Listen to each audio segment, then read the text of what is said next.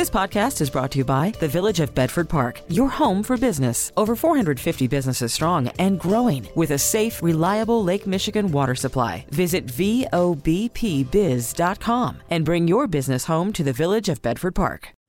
Call from mom. Answer it. Call silenced. Instacart knows nothing gets between you and the game. That's why they make ordering from your couch easy.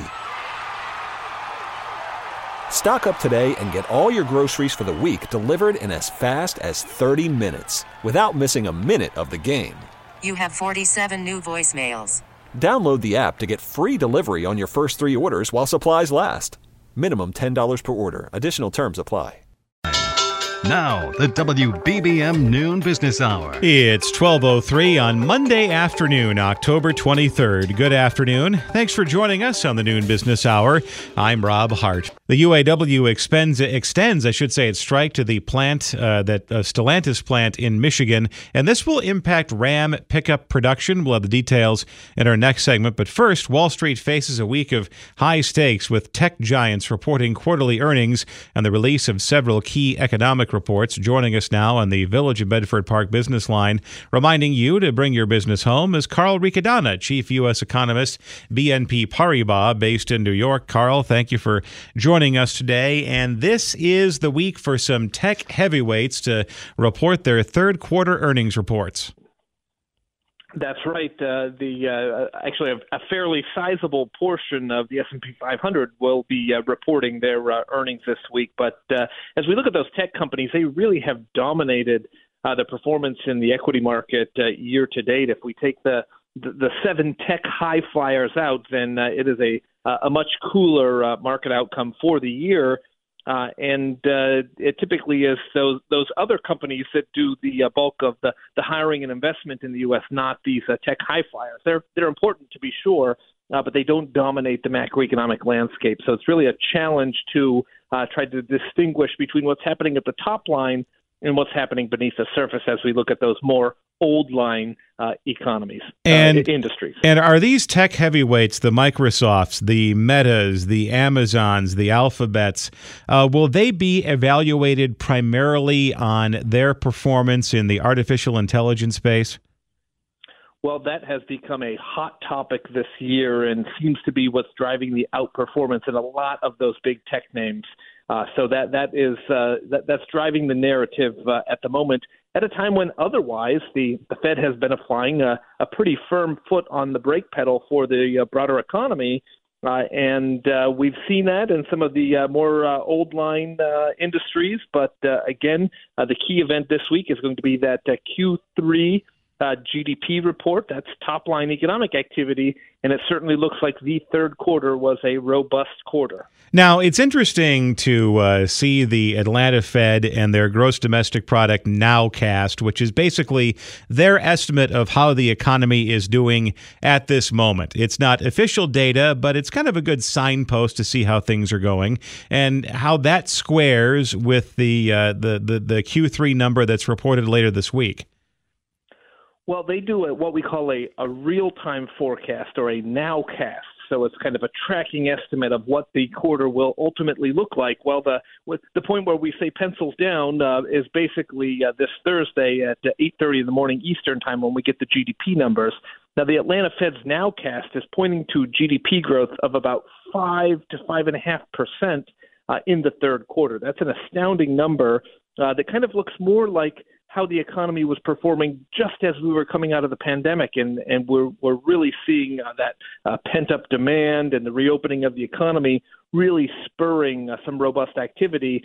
I don't think we'll see the performance of Q3 or the outperformance of Q3 carry into the back part of the year because those student loan payments are coming due and lots of interest rates are resetting higher on mortgages, auto loans, consumer loans, credit cards, etc. So I do think we'll see a downshift between Q3 and Q4, but Q3, sometimes the chips all fall in one direction, and that appears to be the case with the data we'll be seeing on Thursday. And then very quickly later this week, the Fed's favored measure of inflation, the Core Personal Consumer Expenditures Price Index, comes out this week. So it could calm some of the interest rate anxiety or kick off another round of it, depending on if it comes in hot or cold. Certainly, and we've seen the consumer price index, kind of the cousin or sister index of the Fed's preferred measure, and that's moving in generally a favorable direction. It's slowly moving in the right direction, but it is moving in the right direction, and so that is calming down some of the interest rate jitters, at least at the short end of the curve, which is what's controlled by the Federal Reserve more actively. And the consensus now is looking for the Fed to take a pass at the November meeting, maybe even the December meeting, and quite possibly be done raising rates for the cycle. That's my own team's view here at BNP Paribas. Carl Riccadonna, Chief U.S. Economist, BNP Paribas, based in New York. Your best stock option. This is the WBBM Noon Business Hour. The UAW has widened its strike to the Stellantis plant in Michigan, halting Ram pickup truck production. Joining us with the latest details is Jeff Gilbert, CBS News automotive reporter based in Detroit. Jeff, thank you for joining us today. And this now means we have 6,800 workers at the Stellantis facility in Sterling Heights in suburban Detroit on strike. The Ram pickup truck, one of the most popular vehicles in America. What type of economic blow is the union striking at Stellantis? Well, as we've said all along, the pickup plants are the nuclear option. So this is hitting Stellantis with its most important North American plant. Now, Stellantis does make pickup trucks in Mexico as well, so it doesn't cut off all of their pickup production, but it does mean a big hit to their most important product. And there is a little bit of runway for the automakers when we talk about the amount of supply they have. Industry average is 62 days worth of supply. The Ram 1500 model, 114 days as of last week. The Chevy Silverado, a 100-day supply. The Ford F-150, a 99-day supply. So the automakers themselves can hold out even with these truck plants now offline. Yeah, you would kind of think they knew a strike was coming, wouldn't you? So I mean, they would never talk about preparing for a strike, but it's obvious they were, and they had responded from the chip crisis because these are their big money makers. But the issue is, particularly if you take a look at Ford and the Kentucky truck plant where it makes work trucks, it's a lot of times truck buyers are very particular and they want a particular trim of a particular truck, especially the bigger work trucks that are made at the Ford plant in Kentucky. So for consumers, this means you might have to wait a little bit longer if there's something specific you have in mind. We're talking to CBS News automotive correspondent Jeff Gilbert in Detroit. The fact that we're taking another plant offline as far as the UAW is concerned, expanding the strike, what does that say about the status of negotiations between the big three automakers and Shawn Fain at the UAW? Well, there are two things it could say. One is that they're far apart, and the union is really trying to get the car makers' attention. But it could, on the other hand, mean that they're fairly close, and the union is playing its last card to try to get one more concession. Again, Shawn Fain's never going to tell you which one it is because he's somebody who plays his cards close to his vest, even though he does talk a lot about strategy. But these tough things he doesn't say much about. So some of the big issues when we're talking about going back to a defined benefit pension, amount of days per week that you can work, some of the double-digit 40% pay increases. Are there some areas specifically in contract talks where they've made progress, and are there some other demands that have gone by the boards? Yeah, they've made progress certainly in terms of pay because the car makers are now up to about 23% pay hikes on average. So that's certainly something. And the union isn't talking as much about defined benefit pensions as they're talking about these days more contributions to the existing 401k plan. So you can see them narrowing there on some of these issues. One big tough one is workers at these battery plants that are being built. GM has agreed to put them under what's called the master contract. Ford and Stellantis are balking on that. Jeff Gilbert, CBS News automotive correspondent based in Detroit. Thank you for joining us today. Coming up next, get ahead of the AI revolution. Join us to learn how to prepare to adopt to AI. Lunch money for all generations. This is the WBBM Noon Business Hour. As AI adoption surges, new data shows 80% of companies aim to deploy the game-changing technology to their operations within the next 2 years. Joining us to talk about this trend trend and how to get ready for it is Rick Cobb, founder of the workplace consulting firm To Discern in Chicago. Rick, thank you for joining us today. And a quote that really jumped out at me in the last couple of months, all this discussion over what AI is going to do to the workforce, and the really pithy quote that I thought there was a great deal of insight in it was, you're not going to lose your job to AI. You're going to lose your job to the person who understands AI. Is that the case? Well, I think in the short term, that's absolutely true because it's not going to go away. If you look at most companies are operating, trying to increase their productivity and increase their profitability. And so AI used appropriately is probably going to support both of those issues. If your company and your people interface with AI and they can be more productive and therefore you could be more profitable, that's the near-term future. And there are some things that you can do on your own to improve your comfort level with AI. I mean, you can noodle around with ChatGPT. You can play around with some of the image creators. I mean, you can teach yourself AI in the comfort of your own home. Yeah, you can. And there's going to be more and more of those opportunities. And I think you want to, given whatever your function is. So those that have a very high level of interaction, social skills, and the responsibility for interpersonal interaction in their organizations, they're pretty safe. The trades are safe, at least for now. And so if they can find a way for AI to help them do their work more effectively and again, be more productive and more profitable, that's great.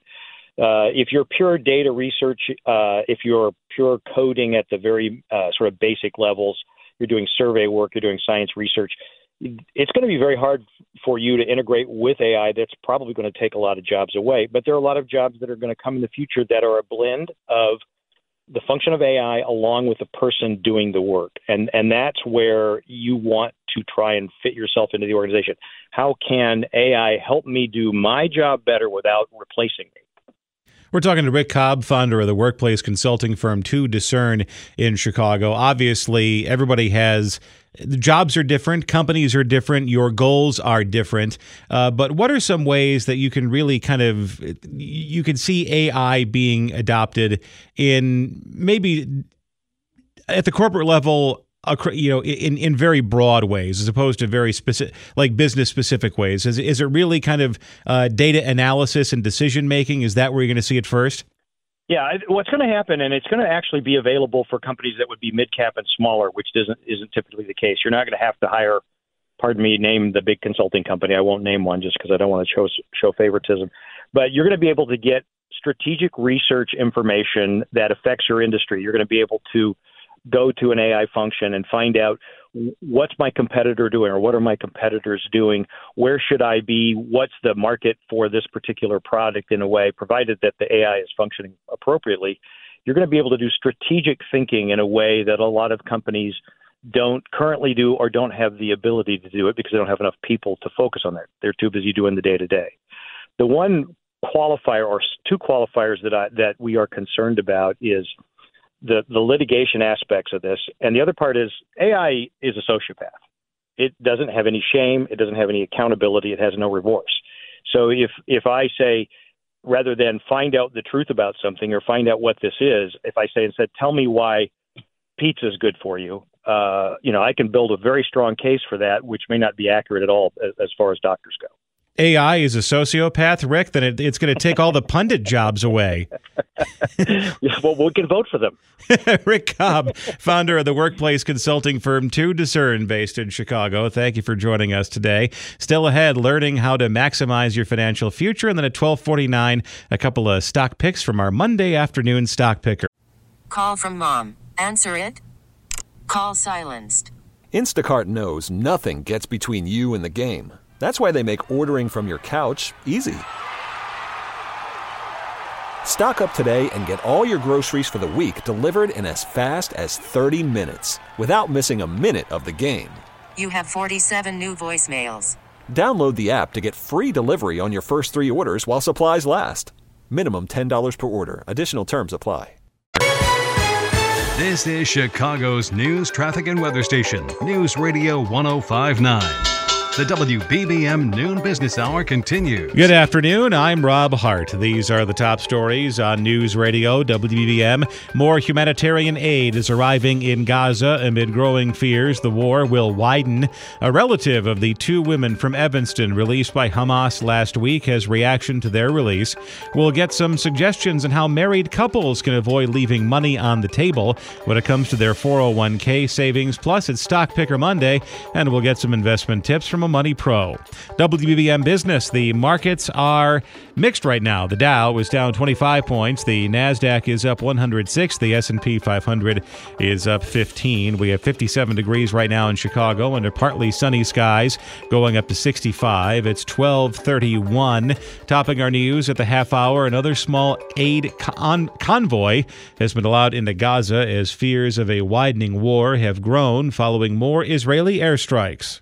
As Israeli warplanes continue to pummel Gaza, a small shipment of aid was allowed into the besieged enclave. However, fuel is still not allowed into the territory, where there's been a power blackout for nearly 2 weeks, and hospitals are struggling. Meanwhile, worries heighten of a wider war involving Iranian-funded Hezbollah in Lebanon. Secretary of State Antony Blinken told NBC's Meet the Press that the concerns of a spillover are real. We expect that there's a likelihood of escalation by Iranian proxies directed against our forces. Thousands of Palestinians have been killed in Gaza by the Israeli military, and over 1,000 Israelis have been killed by a Hamas attack on the 7th of October. I'm Karen Chamas. Evanston residents Judith Ranan and her daughter Natalie reportedly are physically well after being released by Hamas, who they kidnapped them on October 7th.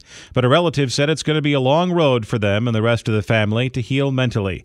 Ailet Sella told CBS News that hearing their loved ones were released by Hamas was overwhelming. It's disbelief and it's relief at the same time, and it's all the emotions all at once because being happy is a privilege that we do not have right now. She said they're trying to remain strong because 8 other relatives, including some young children, are still being held hostage by Hamas.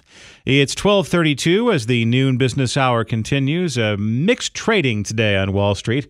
Joining us on the Village of Bedford Park business line, reminding you to bring your business home, is Jim Welsh, macro strategist and portfolio manager, macrotides.com, based in San Diego. Jim, thank you for joining us today. And from here on out, or at least in the near term, is it a good way, kind of method or rule of thumb for explaining intraday trading is as goes the bond market, so goes equities? Yep, that's been the case really for probably a year and a half or longer. If you recall, Rob, last October, the stock market bottomed, the bond market bottomed when the dollar topped. And I think we're seeing more evidence that the dollar's topping.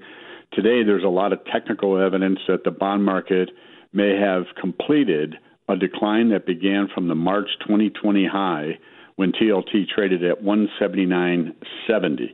So we've seen a huge decline over the last 2+ years and 3+ years in TLT. I think technically it's giving signs that a low is at hand. So that's my take. And this is the second prong of the Fed's approach to bringing down inflation. The first one, of course, is raising the federal funds rate. The other one is kind of unfurling its portfolio of bonds that it bought up during the early stages of the pandemic shutdowns. And because there's just this glut of bonds out there, yields are at or near 5% for the first time in 16 years. Yep, you have an imbalance between supply and demand. The Federal Reserve has stopped buying $65 billion worth of bonds every month. They are now letting that run off. So that is, in effect, adding to the supply, and the government just finished the 2023 fiscal year with a $1.7 trillion deficit. We have never seen a deficit that large as a percent of GDP without being in a recession. So we're in uncharted territory, and those dynamics are keeping investors, if you will, being cautious in terms of not being aggressive buyers, even with rates at 5% or above. Now, this is a discussion that could go on for an hour and a half about the importance of budget deficits, because for a long time they seemed like they were hand-waved away, regardless of ideology, regardless of who was in the White House or controlling Congress.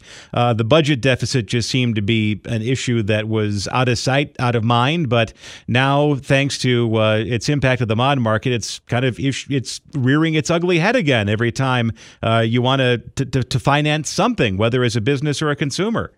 Yeah, I mean, what we're seeing, Rob, to your point, is that interest expenses are consuming an ever larger portion of the budget. So next year, interest expense will probably approach $1 trillion. Well, that means less spending on all the other programs, including defense. Unfortunately, I think it's going to take a bigger breakdown, if you will, in the bond market to wake up both political parties to really get serious about addressing the deficit problem that we have that's been building for decades, especially as we enter an election year next year. So I think this problem is going to get worse before we really see any kind of solution. That said, I think we're going to see a significant rally in Treasury bond prices over the next 6 to 9 months. I'm in the camp that as we get into 2024, we're going to see a recession develop, and that will ultimately cause the Fed to cut rates, and that's why I think we could see Treasury yields come down before this subject becomes another huge discussion. Jim Welsh, macro strategist and portfolio manager, macrotides.com, based in San Diego. Thank you for joining us today. Coming up next, don't lose out on retirement savings. Discover how you can maximize your 401k. It's cash, credit, debit, and totally free. The WBBM Noon Business Hour continues. Many couples miss out on 401k savings, with one partner diligently working toward a nest egg while the other one neglects retirement contributions altogether. Joining us now to discuss is Elizabeth Baffardi, founder of Crescendo Financial Planners and co-chair of the Personal Financial Planning Forum of the Illinois CPA Society, based in Oak Brook. Elizabeth, thank you for joining us today. And how often do you encounter this, where one income in the family, they are maximizing their 401k, they're getting all the match they can get, and then the other one's paycheck is devoted to household expenses? I don't see it quite that often, but what I do see a lot is where couples do keep all of their money separate from each other, and maybe one person does pay the bulk of the bills, and usually it's the wife or the female spouse that is the one that's saying, I don't know what's going to happen when my husband passes away, and where's all the money, and that sort of thing. And then the other thing, too, is where you talk about how if you're not maximizing your 401k contributions and you have an employee match, you're walking away from free money. The other part of it is there are obvious tax advantages to socking more money away. There are, and that coordination between the couples, I think, is very important. I understand when couples want to keep things separate from each other, or at least keep the accounts separate, but at the same point, that coordination is very important. We're talking to Elizabeth Baffardi, founder of Crescendo Financial Planners and co-chair of the Personal Financial Planning Forum for the Illinois CPA Society, based in Oak Brook. And what can you do as a financial planner to kind of counsel somebody towards that? There people keep their finances separate for a number of reasons, and you kind of have to be a psychologist as well as a financial planner to to remove the layers of that particular onion. But how can you nudge a couple in that direction? Well, what I like to do is when I do asset allocation, so figuring out where, what investments we're going to put all the money into, I like to look at the options in each of the 401k plans, because it's getting better, but for a while, most 401k plans only had 2 or 3 good options. So instead of allocating across a bunch of, less than optimal things, then let's look at who's got the best options or what are the best options in each of the plans, and use that to start the basis, and then we can use all of the other money to fill in the holes that were created by the 401k plans. And the other thing, back to the tax side of things, you may not see it when the 401k amount is taken out of your paycheck every 2 weeks, but it does come back to you in part come April 15th in the form of a lower amount of taxable income. Yes, it does. When you allocate money to a 401k plan, not a Roth 401k plan, just a regular 401k plan, that causes a deduction on your tax return in the form of it reduces the taxable wages. If you contribute to a Roth 401k, you're not going to see that same deduction. You'll see it later when you take the money out and there's no tax on those withdrawals. Thanks for the insight. Elizabeth Baffardi, founder of Crescendo Financial Planners and co-chair of the Personal Financial Planning Forum for the Illinois CPA Society based in Oak Brook.